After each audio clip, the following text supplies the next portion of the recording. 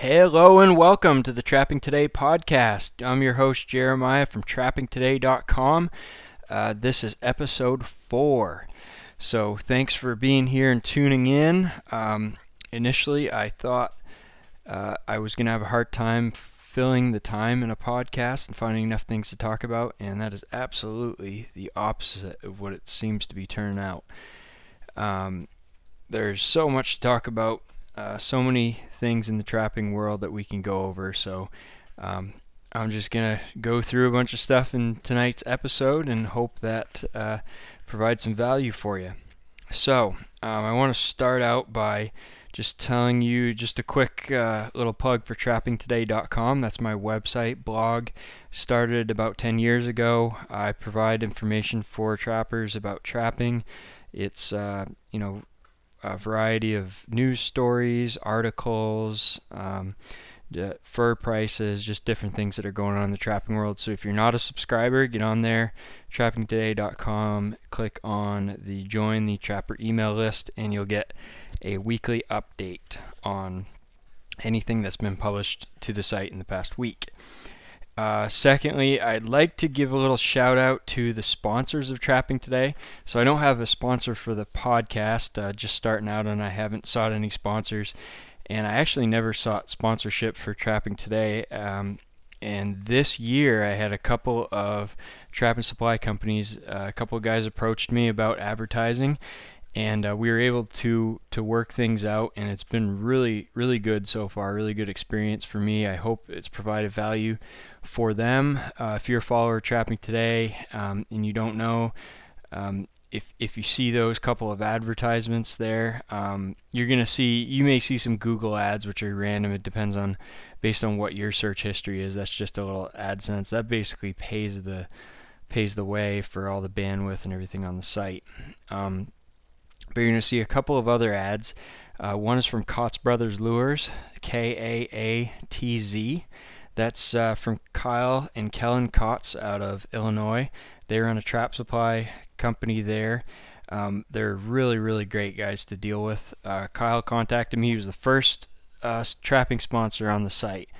And he was looking to increase their online presence. They've updated, put up a brand new website, got a really nice catalog, and they're doing a lot of cool stuff. So they're guys that are, they're about my age, they're in their 30s, and they're really knowledgeable. And it's kind of funny because, you talk about you got to have gray hair to be a good trapper. Well, in a lot of cases that is true. However, these guys have been trapping since they were kids. So they've been trapping more and spent more time on the trap line than a lot of people that are twice their age. So they're really experienced despite their youth, and they are very energetic and excited to grow in the trapping supply industry. So check out Kaatz Brothers. They had a promotion going. It's still valid right now as you listen to this. If you do order from them, you can hit code TT5, and that code will give you $5 off of your first $50 order. So basically, if you're looking for something and you want to try them out, you get a $5 discount, and it helps Trapping Today. It helps those guys get new customers, and it helps you save a little money. I can say when I started, and I talked to Kyle and we worked something out, I told him I really wanted to make sure, we talked on the phone and got to know each other a little bit, and I really wanted to make sure that I did business with them before really going out and plugging their products. So he sent me an advertising check, and I told him I was going to spend 100% of that first check ordering stuff through them. And I've ordered 6 or 7 times through those guys since then, and it's been just excellent customer service. Kyle's brother, he packs all the orders, at least in my experience, and he's a really good lure maker, by the way, too. They sell a lot of great lure making ingredients and a lot of knowledge there, and I have had absolutely no issues with anything I've ordered. I had just about everything it's shipped the first business day after I put in my order. It's been like clockwork. It's been amazing. Had one situation where I was buying a bunch of fish oil for a trailing scent for martin fisher trapping, and I bought a bunch of quarts of fish oil, and I was actually just wanted, it was a little extra to buy the quart, a little more cost to buy the quart as opposed to buying the half gallon. But I actually wanted a few of the extra bottles so I could, just grab it in the truck and squirt it and do my thing and not have to worry about refilling from the half gallon into squirt bottles. So I ordered like that, and Kellen saw that I could have saved money on the half gallon, and he actually gave me an extra half gallon of fish oil. So that was pretty amazing, pretty impressive. And then the big thing was when my fur shed burned down. That was a big deal on Thanksgiving. If you've listened to an earlier podcast, you've heard all about that. And I was pretty devastated, and I pretty much lost everything except the traps that were out in the field. I lost all my lure making supplies, just complete loss. And I posted something up on Trapping Today, just talking about, guys, watch your wood stoves and be careful. Here's what happened to my fur shed, and he saw that. Kyle or Kellen saw that, and a few days later, I get a huge box in the mail. It was a whole pile of supplies, things that they looked back and saw what I had ordered previously, and figured what I probably lost, and they sent me a huge box of stuff. It was no charge. It was just amazing. So those are really good guys, great guys to deal with, and I hope that you'll consider supporting them. Like I said, there's no sponsors on this podcast, but I really appreciate what they've done on the website on trappingtoday.com, and so I wanted to put in a plug for them. And the other one is John Chagnon from PCS Outdoors, PCSOutdoors.com. They also sell a bunch of stuff, their supplies on eBay and on Amazon. So they're pretty easy to find. John is from Michigan, and PCS is pretty interesting. One of these days I'll go into a little more history on their company. But he's a really nice guy, really neat to talk to, really enthusiastic about trapping. And John asked about advertising, and we were able to find a slot for both PCS Outdoors and Lennon Lures. So if you're not familiar with Lennon Lures, that is a pretty legendary name in the lure making business from Michigan. It's Herb Lennon's company that he started up way back I believe it was in the 1930s, and that was carried on in the family. And John was close friends with Asa Lennon, Herb's son. Asa was getting old and wanted to turn over the business, and John took over the business from him. So PCS, Lennon Lures, check those guys out. Be sure to support them and order from them. They have a huge selection of trapping supplies at PCS Outdoors. So anyway, that's enough of sponsors. Let's talk a few different topics tonight. Fur Harvesters Auction. So as you listen to this, we'll probably have more information from that auction tonight as I'm recording. The Fur Harvester sale took place yesterday, the 9th of January. That was the first sale. There's not a lot of new fur on it. There was a lot of holdover fur and some specialty items. But that sale, I'm just kind of hearing some rumors about how that sale turned out. There are no results published yet. So I think my initial thought is, so they had the auction. It was kind of a rough auction. They did okay on some items. A lot of stuff didn't sell, and they're probably making deals at private treaty sale right now. So if you're not familiar with that, private treaty is basically just a one-on-one sale at the end of an auction. If there's still items that buyers are interested in, they can buy them at a set price that Fur Harvesters determines is a good market price. So I'm guessing that they're doing private treaty deals right now, and that is part of the reason why we're not seeing the results published. But you'll know more by the time you listen to this. Just get on there, furharvesters.com, and the averages, and the results will probably be published with a little write-up. And usually both the auction companies try to spin things. We did had a great sale despite the rough market. But for the most part, we're looking at the same as before. I think I heard from a few people. One guy in Ontario did a pretty good $18 average on beaver, but most of the beaver probably going to average around $12, $13, which is what they were in the NAFA July sale. There was some good interest on the unique and rare items like wolf and wolverine, especially those items that were or Arctic fox and stuff that was skinned out special for taxidermy. There was quite a bit of demand for that. A few really high quality raccoons sold well. No interest in muskrats in this sale at all. So those will probably get held over unless they can find some in private treaty. And I think a few marten sold pretty good prices, but most of the marten are being held for the next sale. I actually shipped out my Marten and Fisher for Harvester's Guy today, and those are set to go in the auction in March in Helsinki, and hopefully things will be a little better in that sale. We'll have to see how the market shapes up between now and then. But there are buyers that are looking, local country fur buyers are looking at what they're going to pay, and this sale, it's not going to tell a whole lot necessarily. So have heard some good things from muskrats, a little better prices on some rats in certain places. I know Groenewald's buying rats and paying a little better than last year, it seems. So that's FHA. The other stuff, I'm here in the new fur shed right now, and been cleaning up some old traps.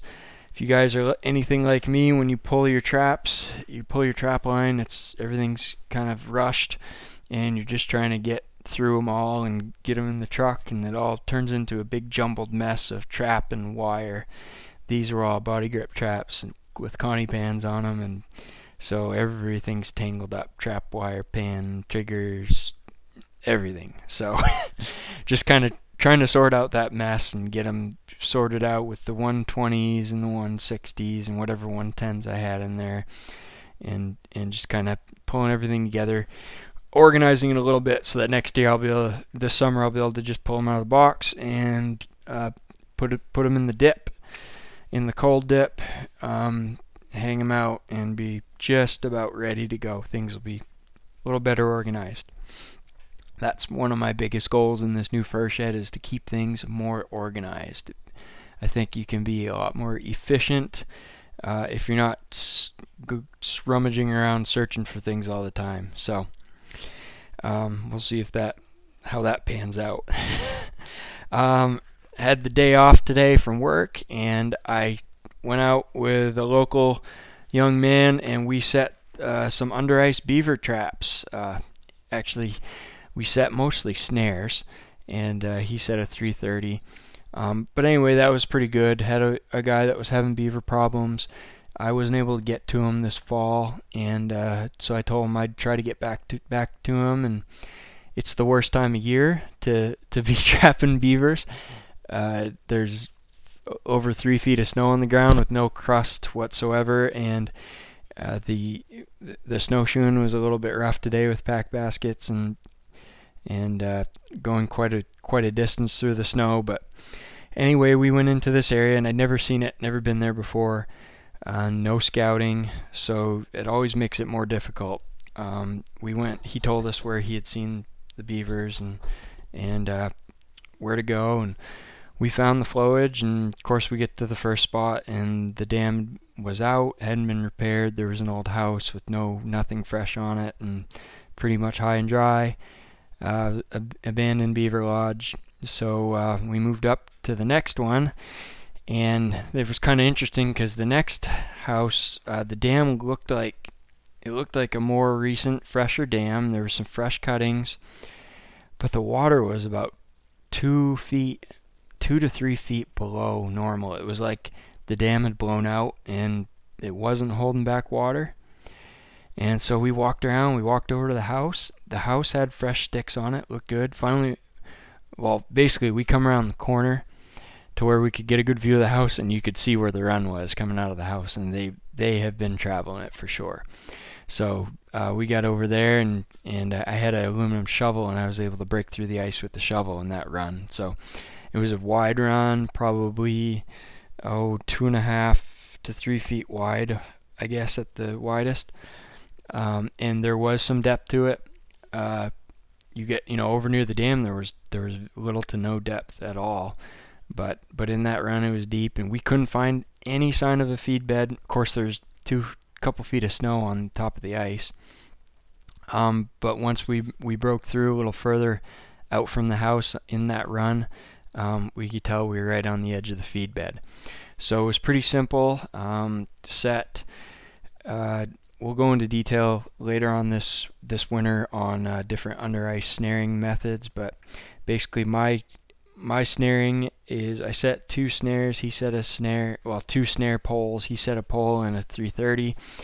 But my snare poles are the Jerry Braley method. So Jerry is a legendary beaver trapper from central Maine, and he has a certain way of doing things that he and other very experienced trappers have caught thousands and thousands of beaver on under the ice. So it's basically a dead pole with a couple of probably 10 inch long popple sticks, a little bigger than the size of your thumb, nailed to each side of the pole, and 2 loops, one on each side of the pole, right at those popple sticks.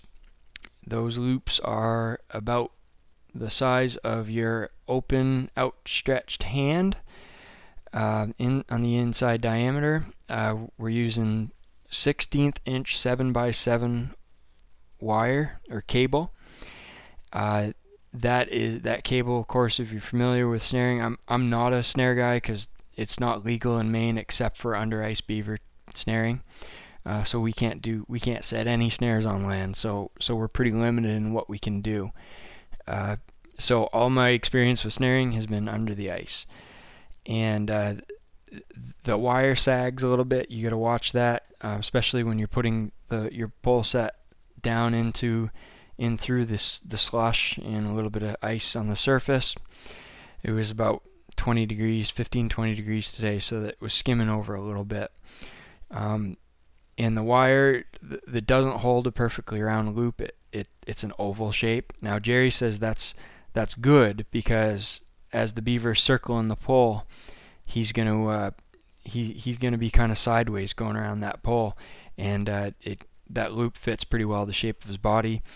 The 1/16 inch cable, they like it because you get a lot of extremity catches, so a lot of foot catches, tail catches, because the cable is able to cinch down pretty easily. It's not very stiff. So anyway, and mine have cam locks on them. There's some people use Sherlocks. There's a number of different locks that you can use. So we set those. It was pretty good.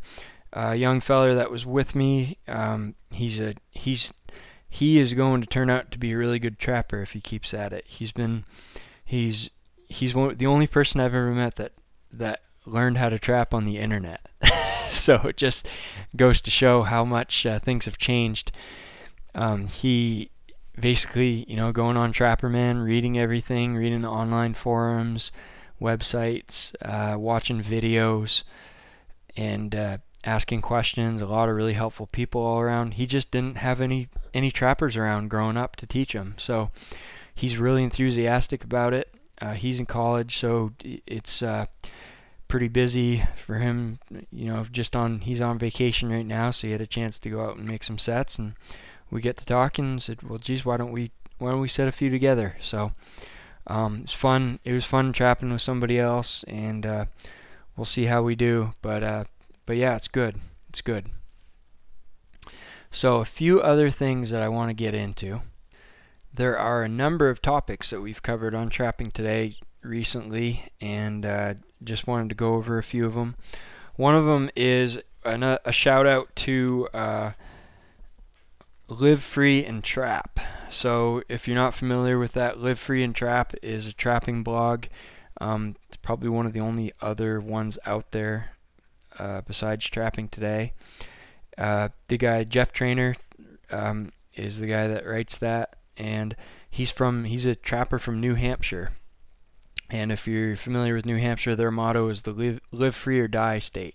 So Live Free and Trap is a really well-suited motto for a site, I think. He is a very, very, very good writer, very skilled. It's really easy to read his articles, and he's very thoughtful. Passionate about trapping and passionate about promoting trapping as an important wildlife management tool. So it's really encouraging. I'm glad to see Jeff, publishing posts on that. He also has an Instagram account that I follow. He posts some different pictures on there. He's not always posting on Live Free and Trap. It's kind of periodic, but when you see something up there, it's usually pretty good. So I recently linked to a post that he did quite a while ago, and it was called I think it was called The Great Debate on Trapping Bait. So, and basically he discussed different views and opinions on the importance of bait in trapping, how it works, how bait is effective, what bait needs to do to be effective. Just a few bullet points here that I pulled from his pretty long article. He basically looked at a Wildlife Society study that showed, I think it was skunk and raccoons and their reaction to different types of bait. He says, number one, bait needs to generate interest in the fur bearer. Number two, it needs to motivate.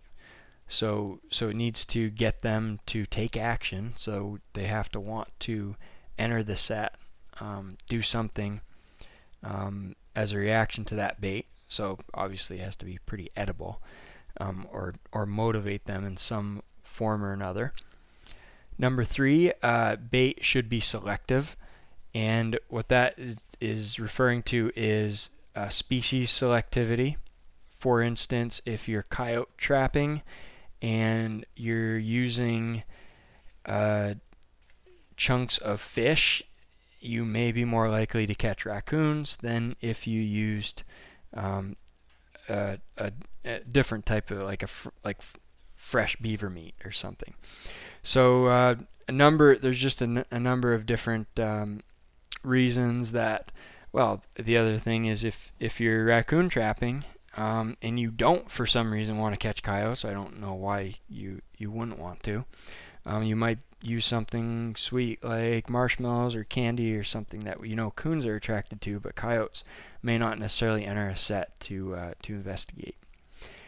So that's be selective. And number four, bait has to provide enough reward to an animal to justify the risk that they're taking at the set. So a lot of times, why would an animal go over and investigate a set or be any interested in your bait? So if there's enough value, enough draw there in the bait, that maybe the bait has enough scent appeal. It may be the bait is big enough. If you have a little piece of bait the size of a marble, maybe that's not going to animal's not going to see that as a reward for digging deep into a dirt hole to pull that out, and they may smell it and dig a little bit and decide that this isn't worth it. But if you had a bunch of ground beef twice the size of your fist, then that provides a lot more reward, and that animal is willing to work more. So those were just a few points, and just pretty interesting stuff on trapping bait and different things to think about. Couple other things. I have posted in a really neat website from the University of Montana, and they have this Montana Oral History Project. Okay. This is something that I just came across randomly on the web, and it was incredibly interesting to me, and it's not very recent. So what this is back in the early 1980s, a couple of people from the University of Montana went around and interviewed old-timer trappers, and this was old-timers in the 80s. I think it was 1980 to 1982, and they conducted 21 different interviews with Montana fur trappers.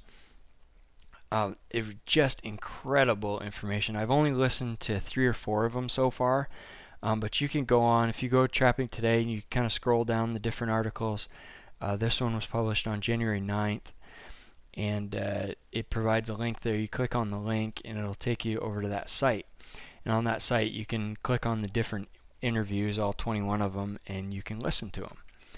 So if you're looking at learning a little bit about the history of trapping and that kind of thing interests you, this was like frontier days interviews.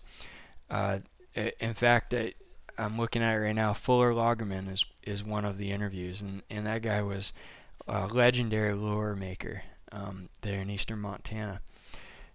There's just a whole number of different guys, and these were some of the old woofers that you hear about in the West. They were wolf trappers. They were the guys the predator trappers that eventually became coyote trappers when they wiped out all the wolves.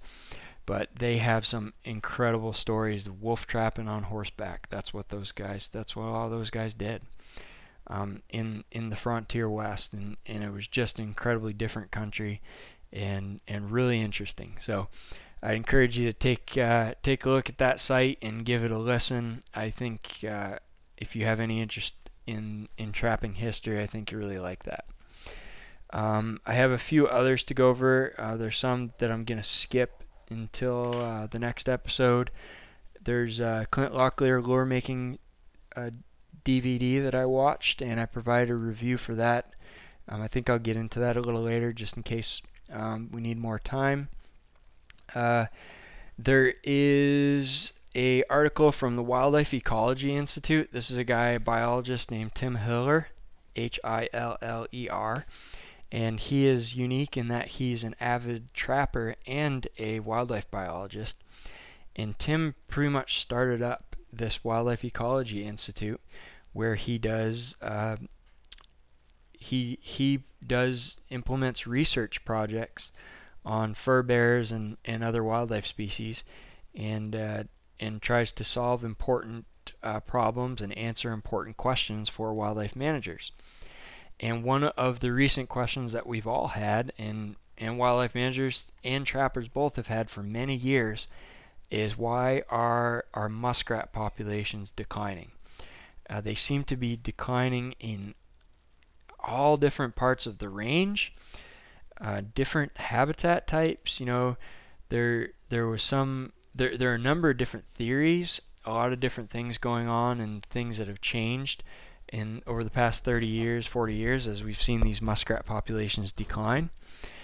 But there's nothing clear cut. No one's been able to figure it out. We know it's not trapping pressure because people aren't trapping for them anymore like they used to back in the 70s and 80s. The trapping pressure is way low. Just a few ideas that people throw out. We have much higher populations of predatory birds that prey on muskrats. So since the DDT ban, and since there's been laws protecting a lot of these hawks and owls and other predatory birds, their populations have done very well. They're very abundant, and so there's a lot more predation on muskrats. The habitat has changed. With the Clean Water Act in the 70s, there used to be a lot of sewage and a lot of agricultural waste going into the rivers and streams and swamps, and that while that was a bad thing for a whole lot of different critters and a lot of the environment, it may have been a good thing for muskrats because it promoted more vegetation growth, and muskrats need vegetation growth for food and cover. So that's kind of interesting to think about. I hadn't thought about it before that way, but I posted an article I don't know, a month or two back about the muskrat decline, and one biologist, I think he was in Pennsylvania, he suspected that cleaner water may have been to blame for the muskrat decline. So not really something you can solve there, but there could be disease has been speculated. There's even some guys saying in Alaska they're seeing declines, and the water quality hasn't changed in most of Alaska. So I don't know. It might be different reasons for in different places. The bottom line is we do not have a handle on it in any way, shape, or form. So Tim is putting together a research project, a proposal. I think he's got 4 different states on board right now and the feds, and hoping that other states can join in. He did a big write-up on this whole deal, and I published it on Trapping Today. Let me see what the date is, so you can go look at that as you're listening here. That was published on January 10th. As I record this, it was published today. So if you read through that, he gives you kind of an update on the problem, what he would like to do to look into it, and how you can help as a trapper. So how you can kind of spread the word and support funding for this research. So that's kind of interesting. Anyway, I got a few other things going on. I have a trapping lure page on Trapping Today now. I just posted that up. I worked on that a bunch this past weekend, and it's actually one of the main pages that's published there at the top of the site, called Trapping Lure, and that will give you a brief overview of the different lure makers in the trapping industry today. And it kind of starts off with the major big names. I give a little bit of an overview, kind of a broad overview on trapping lures, and then it goes through and just gives a brief description of each of the lure makers and just a little bit about them that you may or may not know. And there's a bunch of links there, Amazon links to purchase lure. So if you're looking for trapping lure that you're going to buy anyway, you might want to take a look at this page and look at the different lure makers, see what you think might fit you best, and you can click right on the links there to directly buy those lures. So I hope that helps. There's also, I have a bunch listed on there that are noteworthy, but I haven't had the time to do much research on them, or they may be a little less relevant, so I haven't done a write-up on them, but I may add some as we go along. So anyway, that is what's going on. Thanks for listening tonight, and we've got lots to talk about in future episodes, so I'm excited for that, and I hope you stay tuned. And until next time, keep on trapping.